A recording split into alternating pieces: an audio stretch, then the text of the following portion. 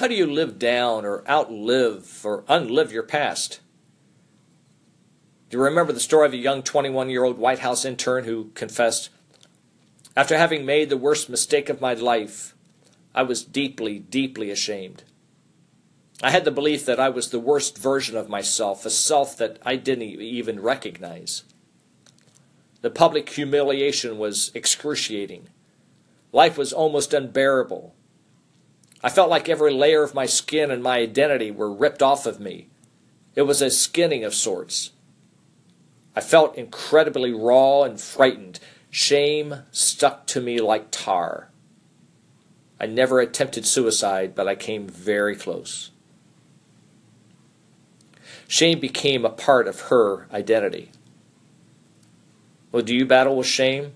I believe we all do in some form, because shame, I think, is the equalizer of the human race. It just shows up in a number of ways, like in bullying, withdrawing, escaping, hiding out, isolation, people-pleasing, having a hard time saying no, perfectionism and trying harder, using demeaning, self-labeling statements like, "I'm an idiot" or "I'm so stupid," rescuing, being a victim, being needy, judging, the inability to give and or receive praise, being discontent, aggressive, controlling,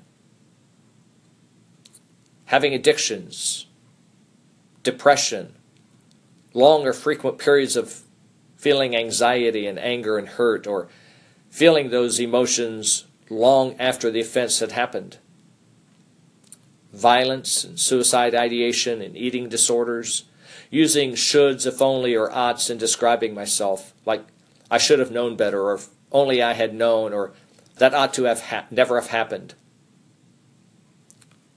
How many of those items do you identify with?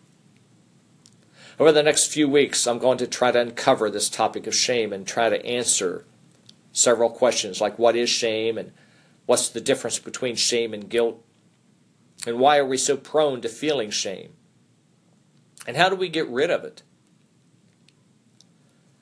Monica Lewinsky said, "I turned 40 last year, and it's time to stop tiptoeing around my past. It's time to take back my narrative. It's just not about me.